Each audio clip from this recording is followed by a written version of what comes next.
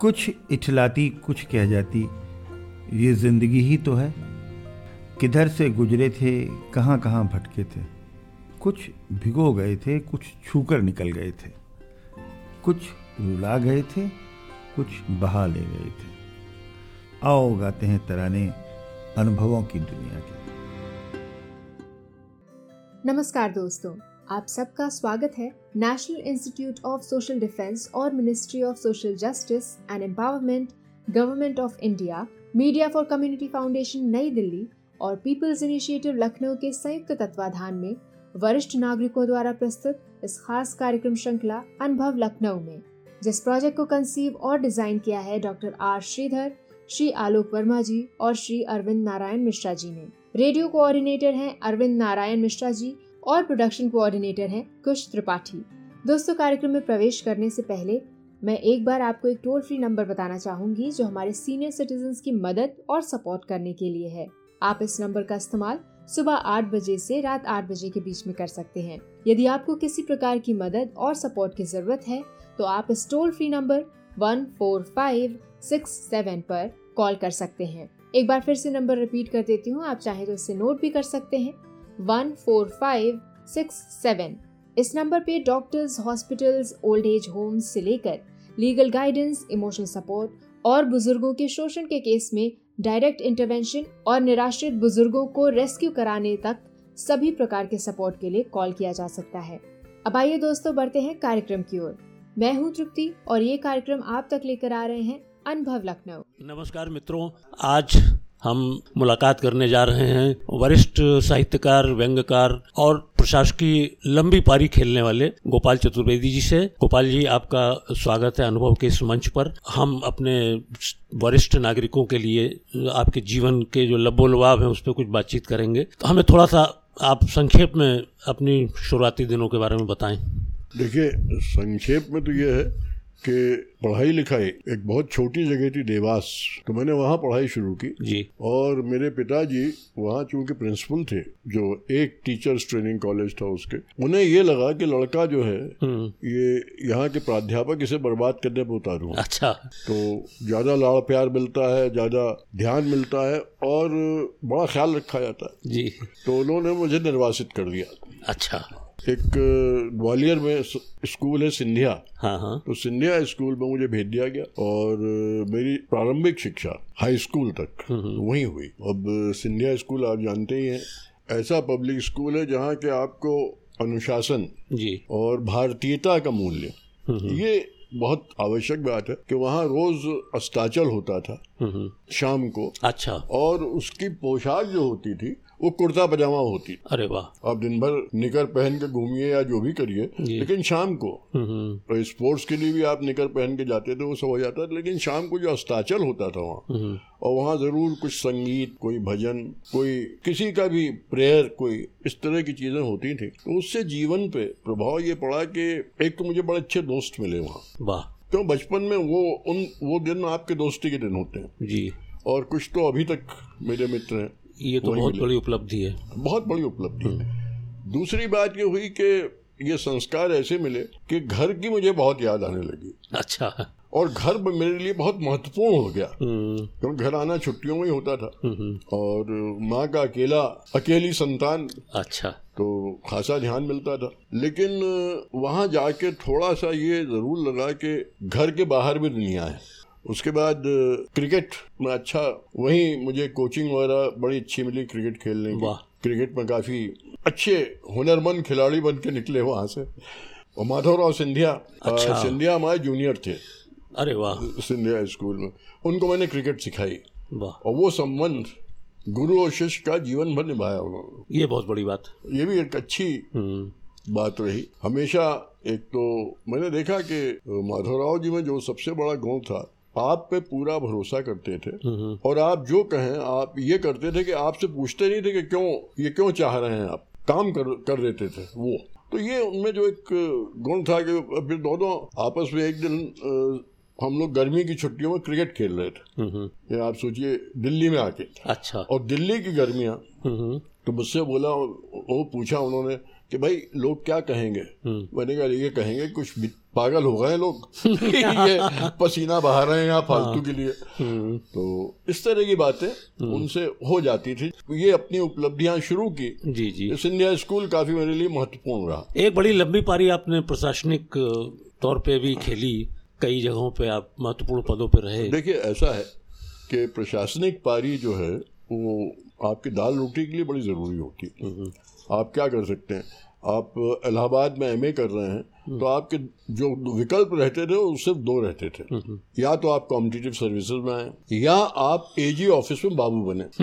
तो मुझे ये लगने लगा कि अगर बाबू बना तो वो एजी ऑफिस का बाबू जो है वो क्या करेगा। इससे अच्छा ये है कि थोड़ी मेहनत कर लो। और हमारे 3 साथी थे इलाहाबाद में, एक हम थे, एक प्रभात मेहरोत्रा थे, एक ओपी सरकार थे। हम तीनों एक ही साथ एमए कर रहे थे। तो उनमें से एक की मृत्यु हो गई और हम 2, मैं पुलिस में बैठा, पुलिस में आ गया, और प्रभात आईएएस में बैठे, आईएएस में आ गए। तो दोनों जने जीवन में प्रशासनिक पारी वहां से शुरू हुई। अच्छा। क्योंकि एजी ऑफिस जाना बचना था, एजी ऑफिस की बाबूगिरी से बचना था। मैं कॉफी हाउस में देखता था कि दिन भर वो लोग वहीं बैठे रहते थे, हम लोगों को मेज नहीं मिलती थी, कुर्सी नहीं मिलती थी उनके कारण। अच्छा। तो अच्छा बीत गया।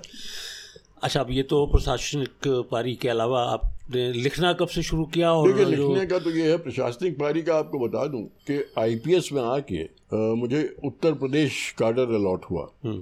अच्छी पोजीशन थी आईपीएस में। तो मुझे ये लगा कि जिंदगी में अगर गुंडे बदमाशों से ये आपका पाला साबका पड़ता रहा, जो कि हम लोग सोचते थे शायद पड़ता हो, और मेरे ख्याल से अब मैं कह सकता हूँ कि पड़ता होगा ज़रूर। तो ऐसी नौकरी नहीं करनी चाहिए जिसमें कि आप सिर्फ ज़िंदगी अपनी बदमाशों के बीच में काट दें। तो मैंने मसूरी से फिर इम्तिहान में बैठा। अच्छा। और मसूरी में इम्तिहान में बैठना एक, और फिर सफलता प्राप्त करना मेरे ख्याल से अपने आप में एक अजूबा है। निश्चित रूप से मसूरी में जिस तरह से आप रहते हैं, भाई नई नई नौकरी है और पहली बार तनख्वाह मिल रही है, पहली बार इतने साथी और इतनी चीजें हैं करने को कि बड़ा कठिन हो जाता है। लेकिन मैं, भगवान की बड़ी कृपा रही कि मैं आ गया। और मैंने जब आईपीएस से इस्तीफा दिया तो मेरे डायरेक्टर साहब ने मेरे पिताजी से कहा कि भाई समझाओ इसको कि सबसे खराब दिन ट्रेनिंग के बीत चुके हैं। अब फिर रेलवे अकाउंट्स। जी। मुझे ये लगा कि रेलवे अकाउंट्स बड़ी शांत, बड़ी पीसफुल जिंदगी होगी।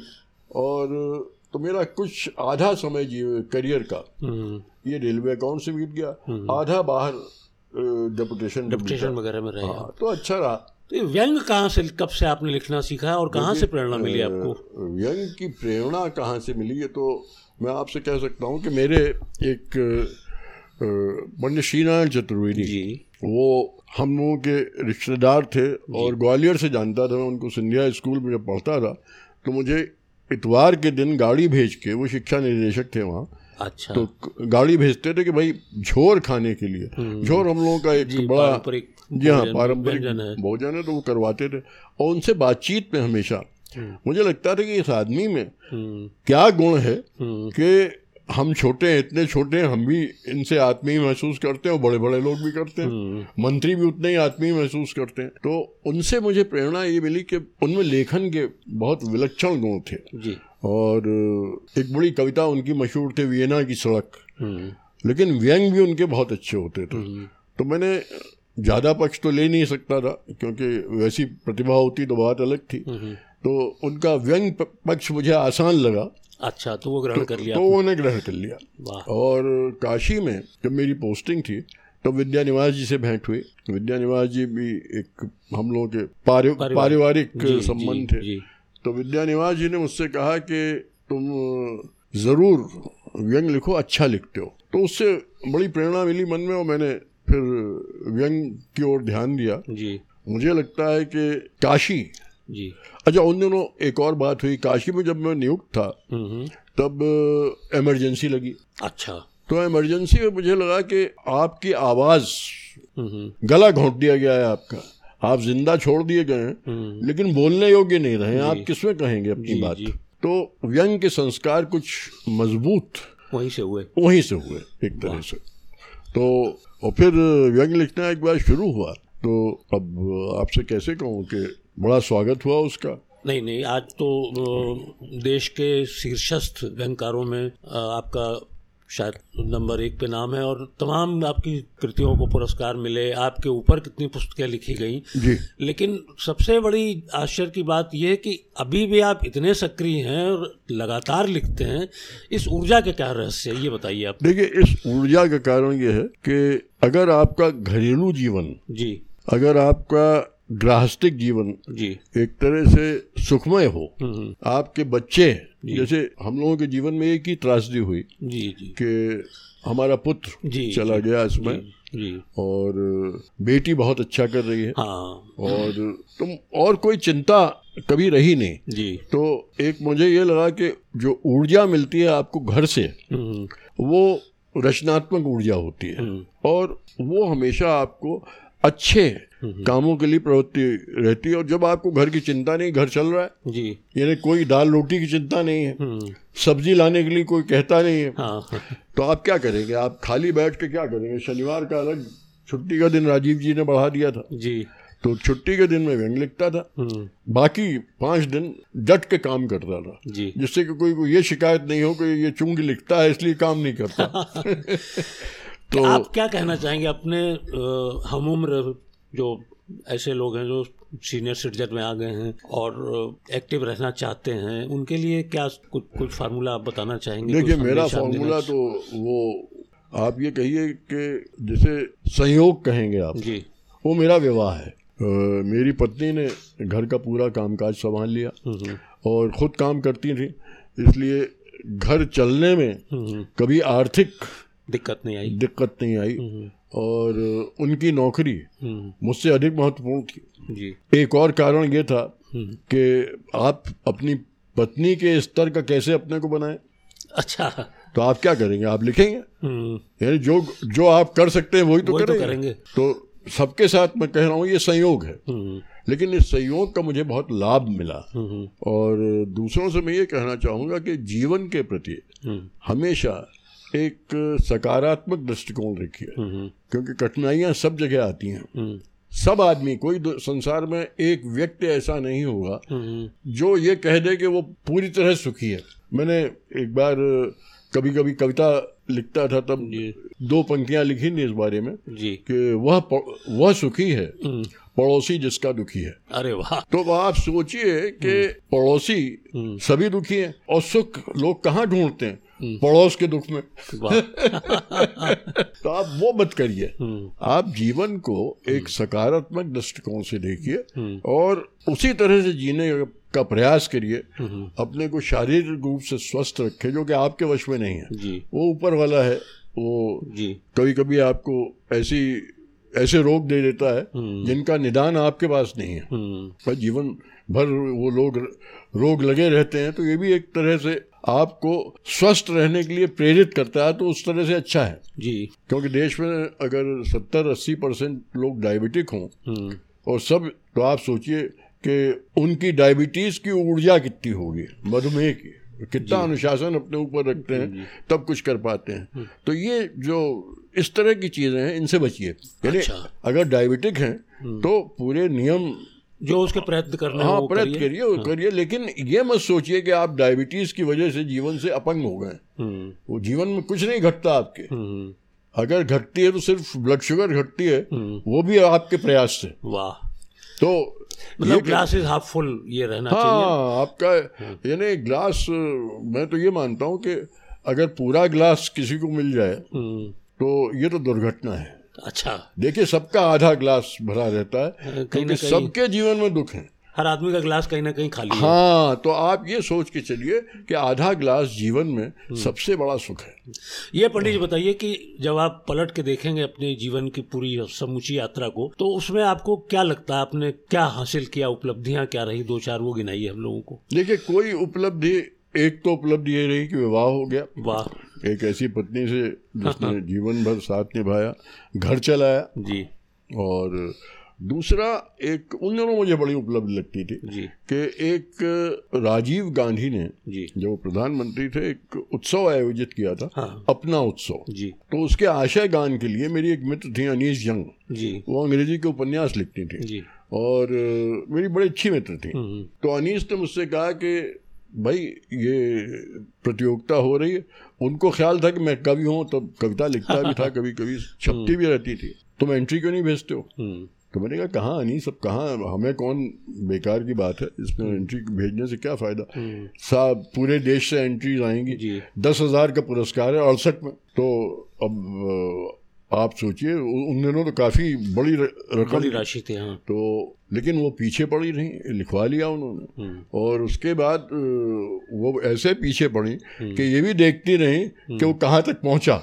अच्छा। जब वो शॉर्टलिस्ट हो गया तो उन्होंने मुझे बताया कि वो आपका जो लिखा गीत है वो शॉर्टलिस्ट हो गया है। मैंने कहा क्या बात कर रही हो? पहले नहीं हो गया है, मुझे पता है।